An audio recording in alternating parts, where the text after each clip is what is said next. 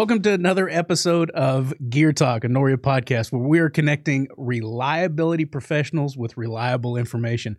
We have Dr. John Ross from Maintenance Innovators with us today, and we're going to talk about a topic that is maybe overlooked or not thought about in a lot of cases, which is what is the role of the storeroom in reliability.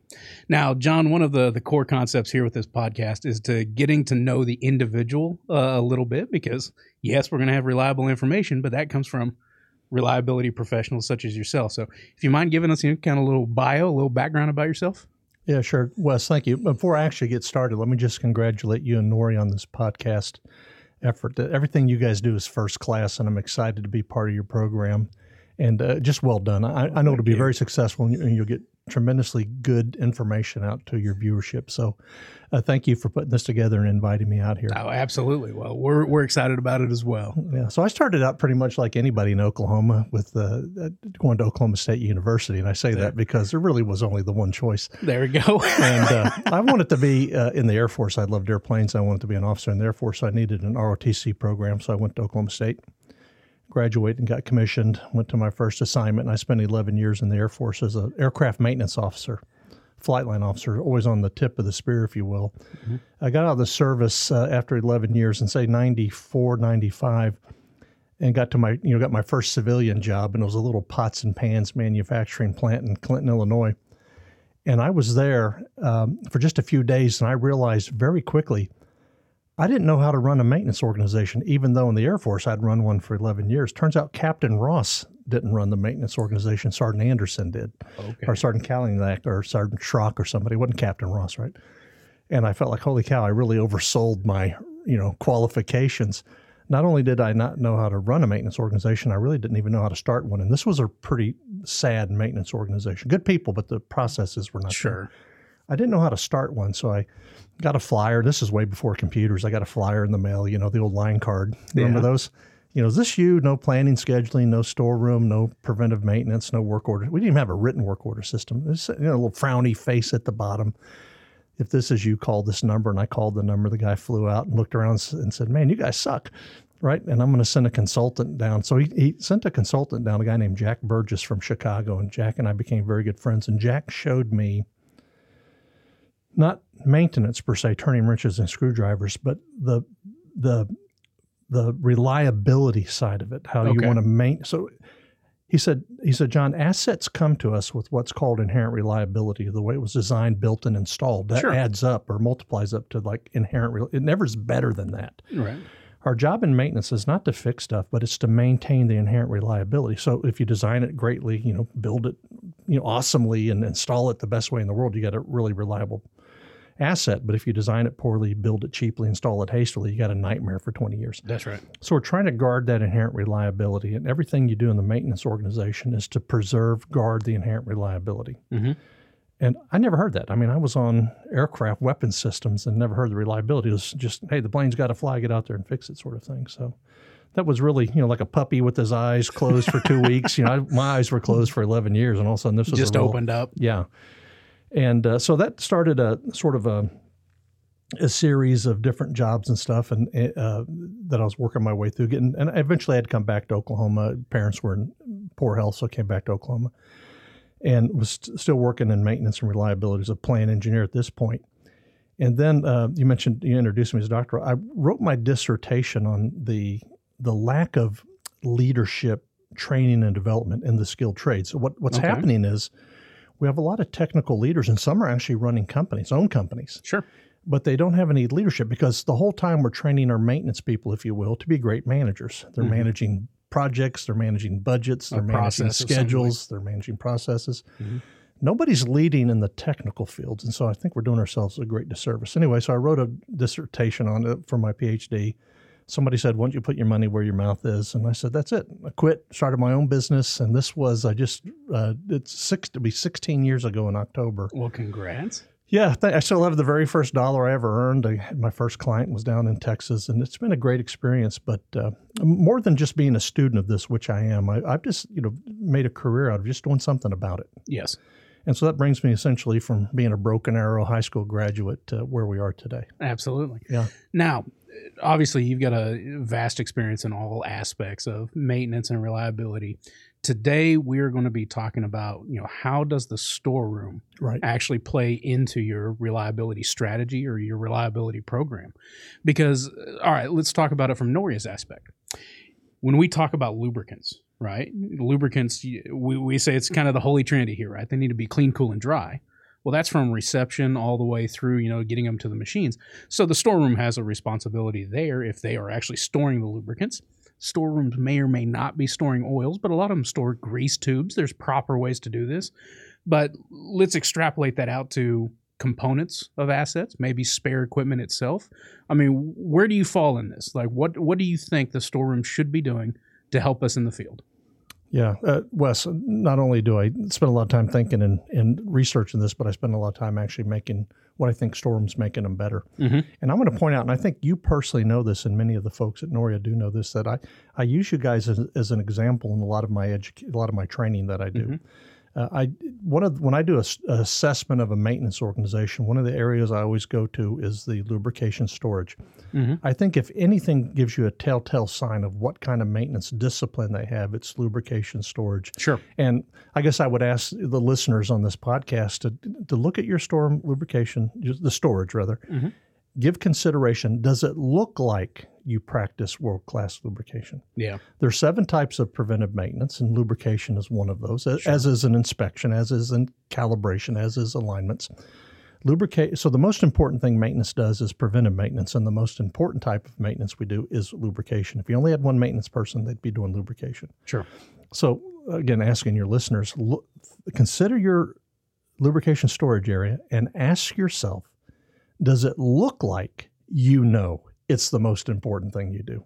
And if the answer is no, then now you've got an opportunity to do something great. I want a lubrication storage area that not only looks incredible, but performs at the same level that it sort of appears to mm-hmm. be. It looks like it's together, if you will. It's, I say, think about your lubrication room. It's not a cost center, but it's actually a profit center. Because if you look at it that way, a lot of the reliability flows through it. But what about the storeroom from other, parts and pieces, bearing storage, everything else, because as you talked about that, you got into kind of the weeds and you wanted to do something about it. And I know that you are doing stuff about, storeroom as well. Yeah.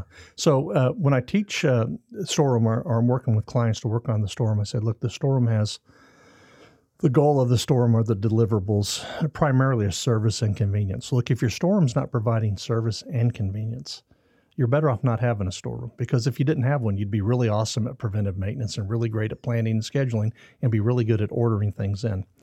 But your storeroom has 5 primary goals, if you will. Okay. Right part, mm-hmm. right time, right quantity.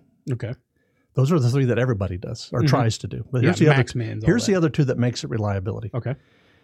In support of the maintenance budget, in support of the reliability effort. Okay. And here's what I find, because I go to my clients and they, hey, John, can you come in and help with the storeroom? Or John, can you come help with just planning and scheduling or anything in maintenance? There is no reliability effort. It's maintenance. Right? And think mm-hmm. about all the KPIs and metrics that most organizations track. They're all maintenance administration, PM compliance, schedule compliance, CM from PM. The real reliability ones, and this is where the storeroom comes in, because one of the reliability metrics is mean time between failure. Mm-hmm. How long does that component last in service, right? Yes. And I can tell you, well, I don't even need to tell you, Wes, because you know this. If you have a motor, say a 10 horsepower, 20 horsepower motor in the storeroom, and it's there for a couple of years, right? It's in stock. Sure. And we desecrate that in storage, we're not going to put it in service, and it's still going to have, I'm just guessing, 15,000 continuous duty hours on it, because we've ruined some of that. Well, it's your what you talked about earlier, inherent reliability, right? Yeah. We did not guard that inherent reliability in the storeroom. In fact, it's part of the storeroom program is we're going to guard the inherent reliability of the component. Back in the old days when I had a 29-inch waist and hair on my head, this was not common like every day, but it wasn't so rare that you never heard of it. A component, we'd get it from the supplier, if you will, or we'd get it out of the store and we'd put it in, it didn't last. And everybody would say, well, it must be bad from the supplier. But I'm here to tell you right now, this is, from the 1980s and 90s to now, there's been such improvements in total quality management, quality circles, Six Sigma, just specification, tightness, all these things from the people that make these components. The odds of a young person today getting a bad part from the supplier is so remote. I would almost guarantee they never see it. Yeah, very rare. Yeah, what's probably happening is you're not the way that you're storing it is causing the degradation, right? If you put a vibration pen on a lot of our metal shelves in the storeroom, you'll see they're buzzing along at some harmonic. Sure. You know, electronics should be kept dry and cool. Not so much the cool part, but the dry part. We're trying to keep the humidity down.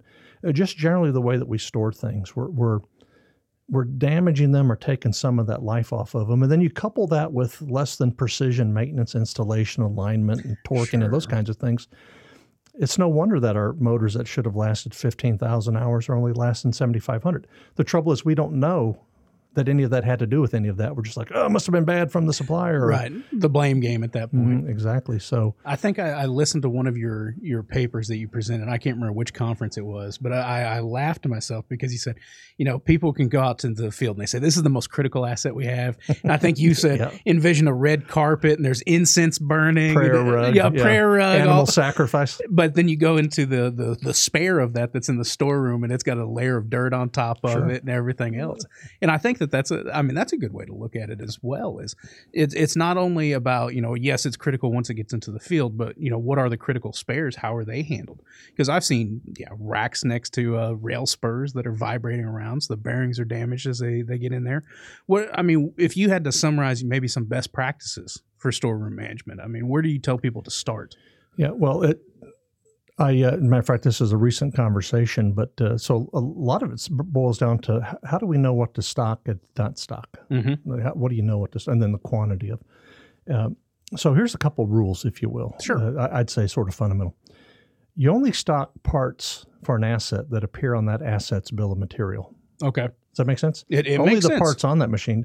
And again, go back to inherent reliability. If I took a coupling off of a machine, the coupling was bad. I took the coupling off. And I didn't have that exact same brand, make, and model.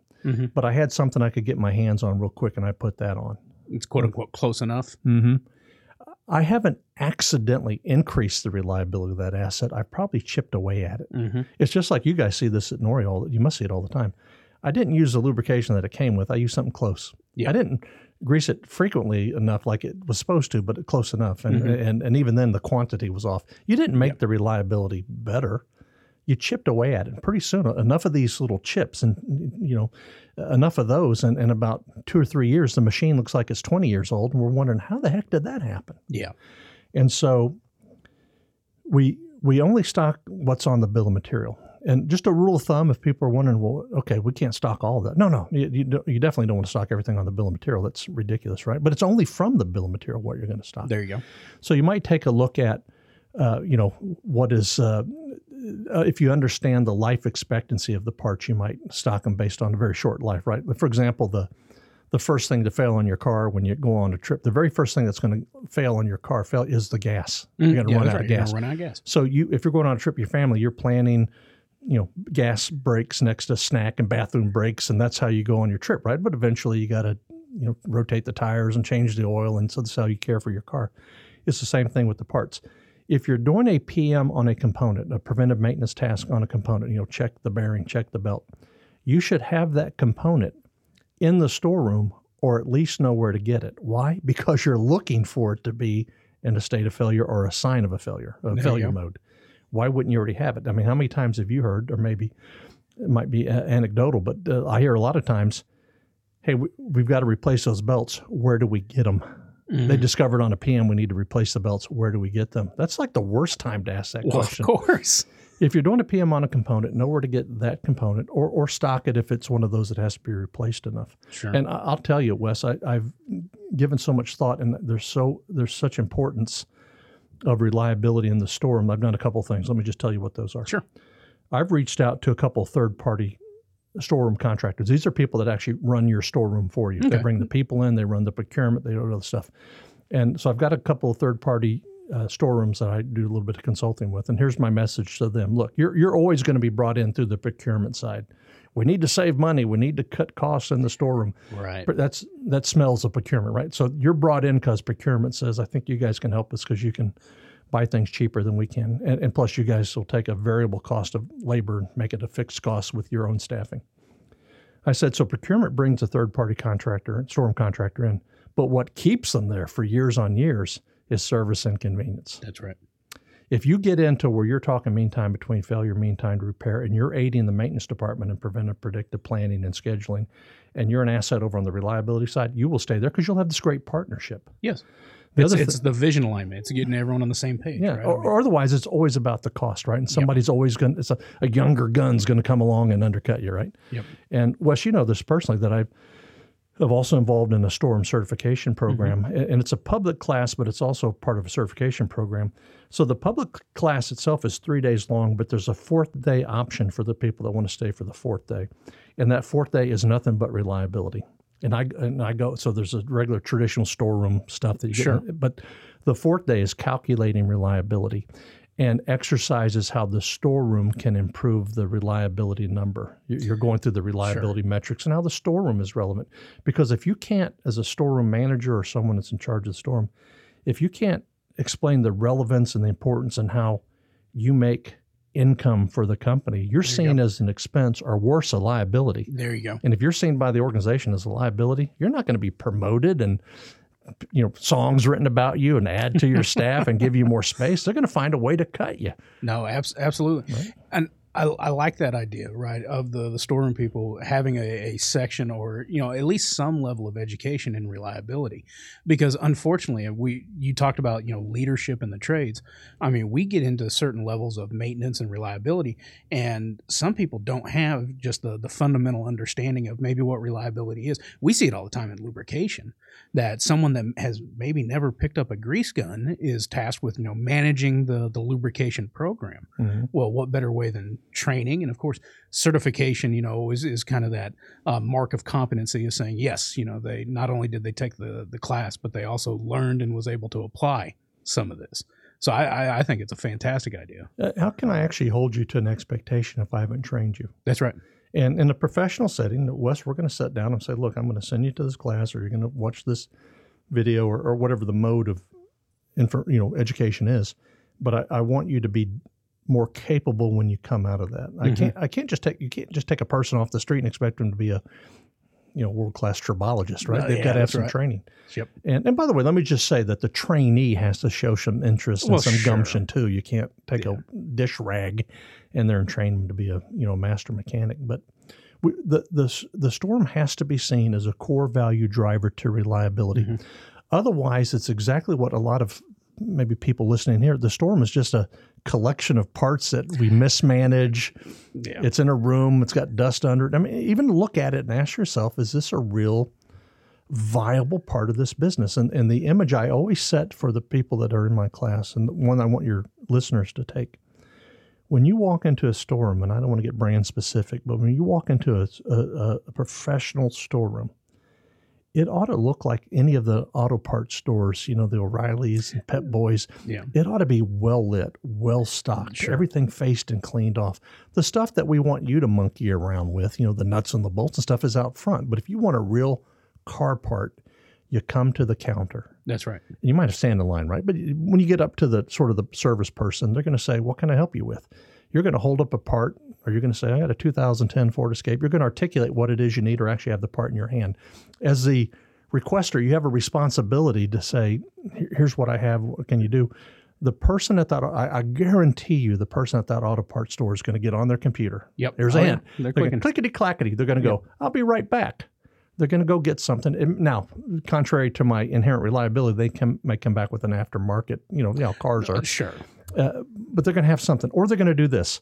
Oh, I'm sorry, we don't have one, but I can get one up from Oklahoma City this afternoon if you'd like to come back, or we can mail it to you for free, service and convenience. Or on the computer, we don't have one. Let me check. Oh, no, we don't have, but we can get one up from Dallas in a couple of days. Can we mail it to you for free, or would you like to come in? Now, see, that is service and convenience. That's right. If your storeroom does not look like that and perform like that, then it's not the best it can be. I'm not saying that what you're doing is wrong. I never tell any clients what you're doing is wrong. You're obviously making money and you guys are effective.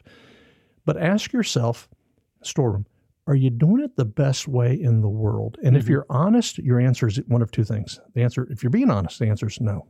Well, or of course. How would we know? Yeah. And then I've said, well, let me show you something, right? And then we talk about it. And then the benefit has to be there, right? It may cost you $1 million to be the best in the world. That's a financial decision. Do we need to go that far far into it, or what level? It's the whole kind of Pareto principle, right? It's the whole 80-20. What gets us far enough along to be satisfactory? Yeah. Look, here's what we're fighting. It boils it down to this century. We're in the 21st century. We're fighting the same battles we fought last century when I went to high school and the Wright brothers invented flight. Here's what they are: maintenance never fixes anything, production breaks everything, and the storeroom never has anything. Yeah. We're absolutely in control of that third one. The storeroom never has anything. The maintenance department tells the storeroom what to stock and in what quantities and what to get rid of. The person in the maintenance department that actually does that is the planner. And that's the best scenario, and that's the way you set it up. Maintenance tells the storeroom what to stock, and the storeroom knocks themselves out to stock that in those quantities. And that word comes from the liaison, which is the planner. The planner. Yeah. Well, John, I'm getting the signal that we're running low on time here already. But I agree. But I want to give you the last word here. I mean, if you had final thoughts that you wanted to make sure that the listeners, the viewers, walked away from this with, what would you tell them? Well, I'd like them to have this visual. There's 10 primary maintenance processes: identify, approve, prioritize, all the way to planning and scheduling, execution. There's 10. There's 32 storeroom processes. The maintenance department and the storeroom, regardless who owns the storeroom, procurement, third party, or maintenance, they're connected at the process of kitting. That's where those two organizations touch each other. World-class companies have figured out how to kit parts in advance. It increases the utilization of your workforce. The part has to be there to maintain the inherent reliability, and the storeroom has to maintain the inherent reliability of the part. That'd be my final message, I guess. I think that's great. And I think kitting is a great way to go about it. Oh, yeah, absolutely. All right. Well, John, I very much appreciate you coming by. I'd love for you to come back because I know there's a lot more that I want to pick your brain about. But for those of you that are viewing and listening, thank you so much for joining Gear Talk. Please like and subscribe. If you have any questions, comments, or even suggestions on topics that you'd like us to address in the future, you can always email us at podcast@noria.com. Thanks.